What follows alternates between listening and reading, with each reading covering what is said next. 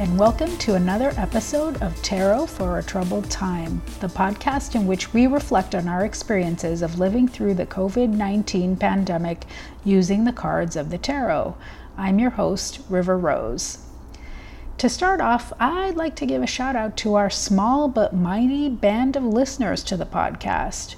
As you know, this is a new show, but we've managed to find listeners who are spread out over different continents. At the time of recording, we have listeners all over the US and across the world. Close to where I am, we have listeners in Brooklyn, New York, in New Paltz, New York, but in the US, we also have listeners in Boardman, Oregon, West Palm Beach, Florida, Parkville, Maryland, Champaign, Illinois, Toronto, Canada, Crosby, Canada, which I'm guessing is close to Kingston. And on the other side of the world, we have someone in Bristol, England, and even Dubai, UAE. If you're in one of these places, or if you're joining us from elsewhere, thank you so much for tuning in. I truly appreciate you.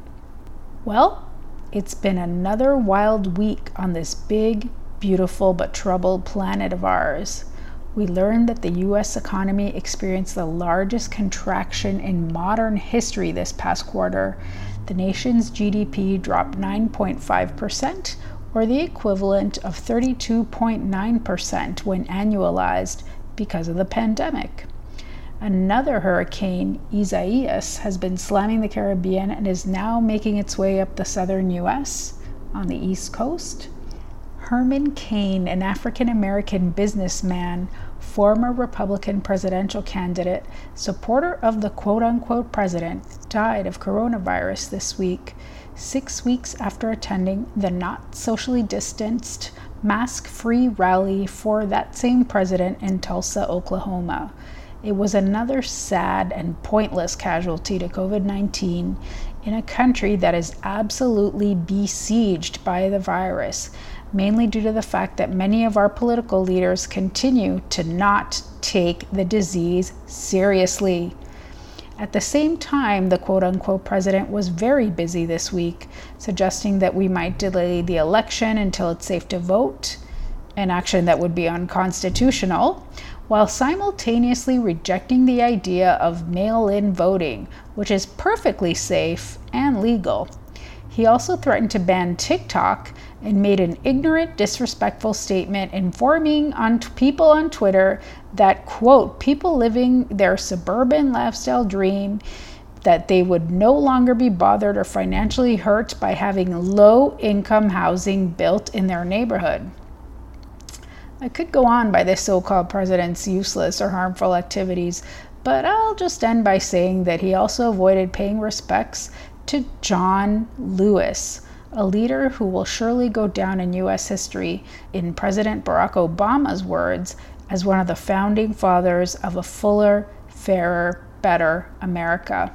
Just as well that the president didn't participate in Congressman Lewis's funeral, of course, because he would have been truly out of place in more ways than are worth reciting here. But it does speak volumes about this moment that a great human being such as Representative Lewis could pass away, and that the acting quote-unquote president of the United States should be absent. What else happened this week? Muslims across the globe celebrated Eid al-Adha, the festival of sacrifice. Now, usually this holiday is a time of great celebration and of large gatherings, including in Mecca, Saudi Arabia, which is the destination of the largest pilgrimage in the world. But of course, this year, because of lockdowns and travel restrictions, celebrations were rather subdued. And since we're talking about this holiday, a celebration that is determined according to the Islamic calendar, which is a lunar calendar, I want to switch gears and talk a little bit about the moon. Now, I pay attention to the phases of the moon. Do you? I released the teaser episode of the podcast during the full moon in July, and today, August 3rd, 2020, we happen to be experiencing another full moon. The August full moon is known as the Sturgeon moon. According to the Farmer's Almanac, it was in August that First Nations peoples who relied on fishing in the Great Lakes, such as the Iroquois, found sturgeon to be most plentiful.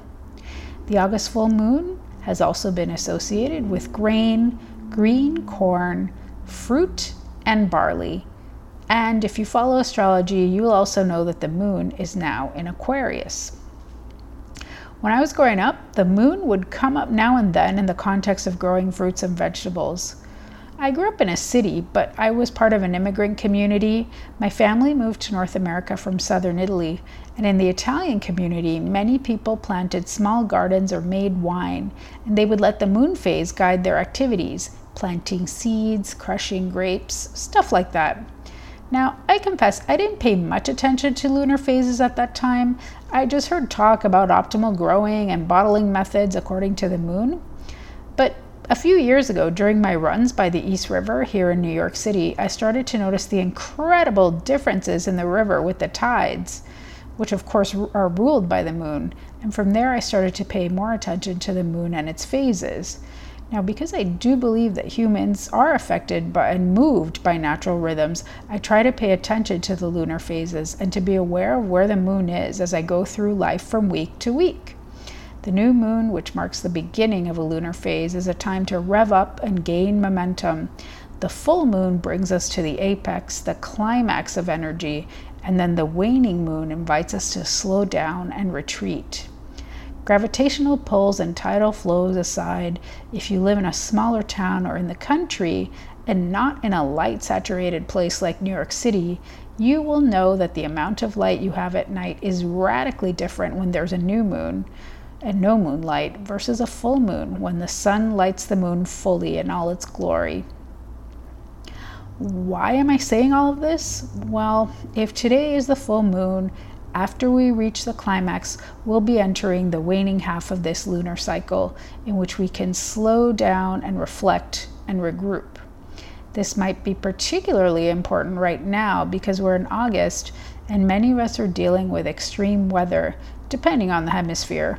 We have heat, floods, hurricanes, you get the point. And of course, they're all exacerbated by climate change, but I won't get into that right now. And of course, all of this is happening during the ongoing pandemic. I thought it was appropriate, therefore, to reflect on the full moon in our reading this week, and on the fact that the moon will be waning after today. Now, as always, we need a question for the cards, and today I thought I'd ask, how can I get some rest? I thought this might be a useful question because all indications are that people are tired. They're tired of not seeing friends and family. They're tired of uncertainty. They're tired of wearing masks to work every day or of not having enough income coming in. They're tired of not knowing what they'll do with their children who are going back to school soon. They're tired of the conflict and negligence and corruption and violence of our political leaders. They're just fucking tired. And yet they know there's no reprieve from this situation. So the question becomes, how in this place where I don't feel I can relax, can I take a little break? Now, I've promised never to do readings that are too elaborate, so today I went with a 3-card reading, which is as elaborate as I will get during our tarot journey. I want to once again think about a sort of past, present, future, but in the context of this lunar cycle, which began on July 20th, is hitting its peak today, August 3rd, and will end just before the next new moon on August 17th. So we're thinking about the moon and the fact that it's signaling that this might be a good time to slow down, and we're actively asking, how can I actually do that? And I drew the following cards: the 6 of Swords, the 5 of Swords, and the Emperor, all reversed. What do we notice about these cards? Other than the fact that they are all reversed, one of the first things I noticed is that the numbers associated with these cards just happen to be left to right, 6, 5, 4. Look at that. An actual retreat or withdrawal, just like the moon after today. I feel like these cards are saying, how can you get some rest? Good question. I'm glad you asked. Now remember, I'm drawing each tarot card in this deck, the Modern Spellcasters Tarot, only once. And these are only the 6th, 7th, and 8th cards of our journey. And even in this handful of cards we've drawn so far over these past weeks, we've already seen 4 swords. They keep coming up. Swords are the suit of air, and they represent the mind and communication. So lots of being in our head, maybe lots of fighting. We're also seeing our first major arcana card, the Emperor, number 4, which if you're into numerology and the tarot at all, just happens to be the card of this year, 2020, because 2 plus 0 plus 2 plus 0 equals 4. The Emperor, card number 4. So the Emperor has a particular resonance in this year. Now let's take a closer look at each card. The Six of Swords shows us a journey by boat of some kind. In the Rider-Waite-Smith and many other decks, we see the boat moving away from us or moving towards the right. We see 3 figures on the boat and they have their backs to us. There's a man standing and rowing and steering the boat, and 2 passengers who appear to be a woman and a small child sitting in the front. The woman has her head covered as though she's in mourning, and at the very front of the boat are 6 upright swords, and the water that the boat is sailing through appears to be choppy, but in the distance the water looks to be more calm. In the distant horizon we can also see land. It's hard to make out, but we see some trees and some hills. In the modern Spellcasters Tarot that we're using, we see most of these same elements, but they're pictured in a slightly different way to different effect. We do see a man steering the boat in the rear and a woman with her head covered up front, but there's no child, and in addition to the 6 swords, which this time are surrounding the passenger, we also see that the woman is holding up a small wooden box in both hands, almost as though she's offering it up to someone or something. Interestingly, the boat is not moving away from us in this version of the card. It's moving towards us and to the left, not to the right. And the natural elements are all reversed in this card. The hill and the trees are behind the boat, not ahead, and we have no idea of what's ahead. The boat seems to be heading into choppier waters, not calmer waters. To me, this shift in this particular version of the card actually heightens both the uncertainty of the voyage, but also the necessity of it. Even though this journey is not an easy one, it has to happen. So what does this card mean? Traditionally, the 6 of Swords indicates a mental and sometimes a physical shift or actual journey. We're making a difficult transition, trying to move to a more promising space. We may have lost something or experienced what we perceive to be a failure or a defeat, and we're now making a shift towards acceptance and healing. It's a difficult shift, but we're in it. Now think back, we're asking the cards, how can I get some rest? And this card is in the position of the spread that's showing us that in this cycle, we've gone through some kind of journey. What does that mean for you? Have you found a way to deal with some new and difficult or uncomfortable reality?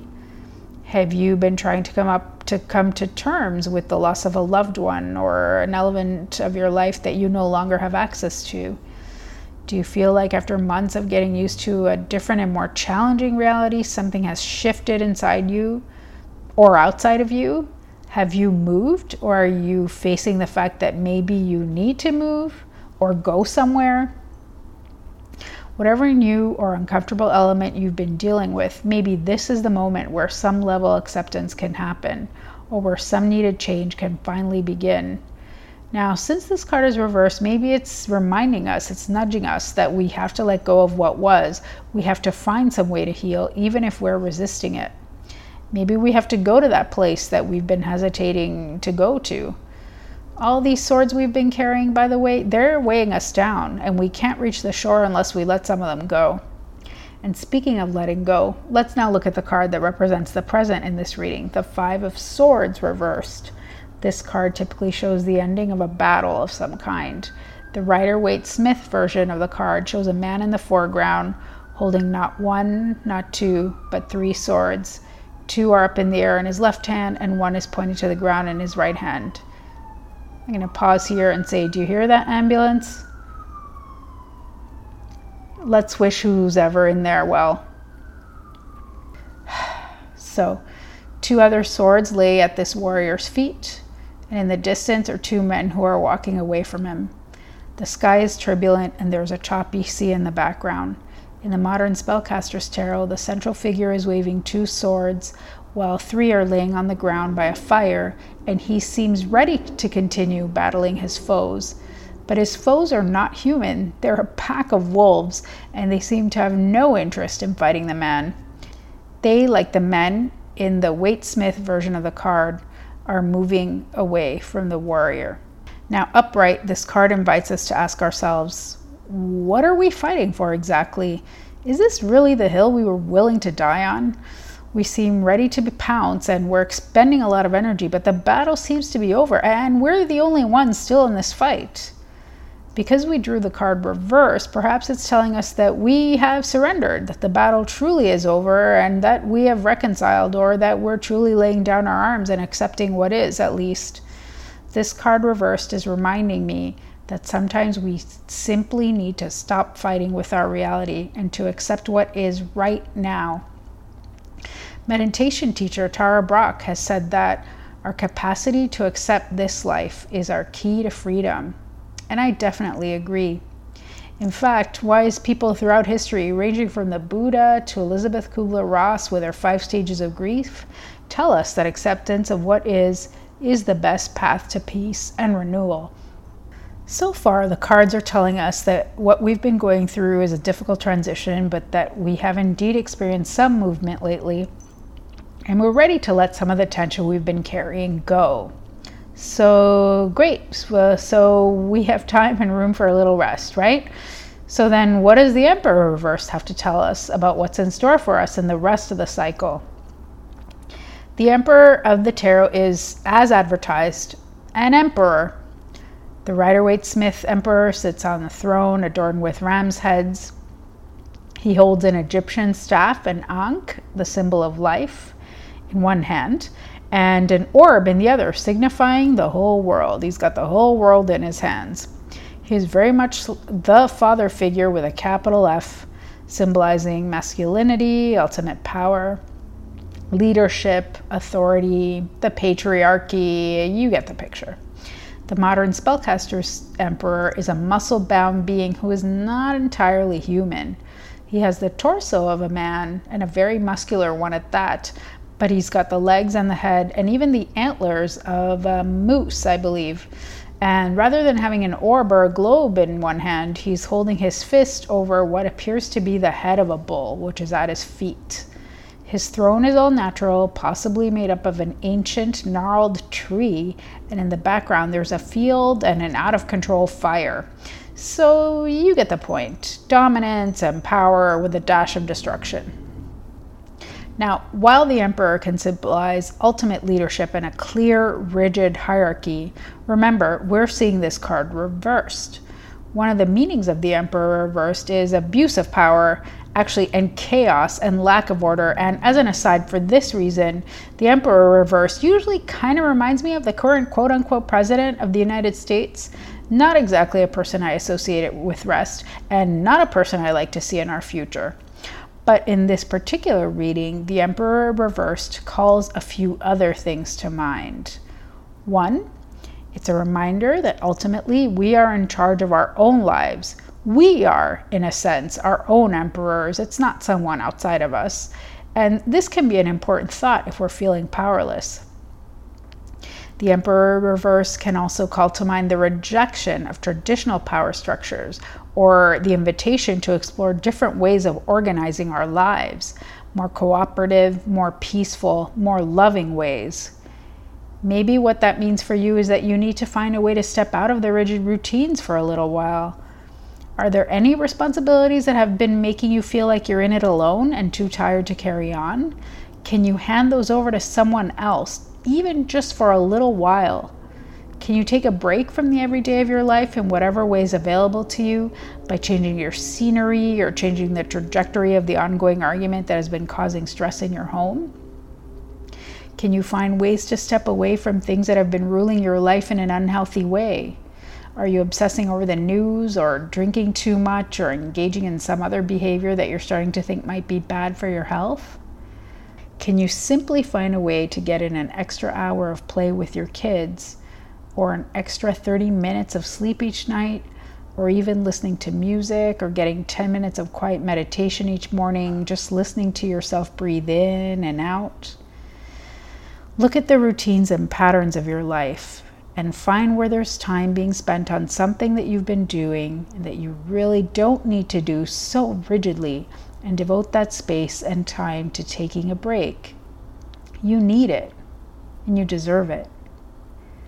Do it now as the moon is waning, and restore your energy for what lies ahead. Overall, I think this reading is reminding us that we're in a marathon, not a sprint, and that it's time to slow down. Even if we're only slowing down our mind and creating only a small disruption to our routine, we can get some rest if we embrace the current moment and steal some time away to do a little bit of something to help us restore our batteries for what's ahead. Well, that's all I have for this week's reading. I hope you got something out of it. I'll share the cards we pulled today on Twitter and Instagram at CallMeRiverRose. If you have questions, comments, or suggestions, you can also email me at iamriverrose@gmail.com. And if you like what you've heard, I encourage you to leave me a rating and a review wherever you listen to the podcast. I'll see you next Monday. Be well, take care, and remember, get some rest.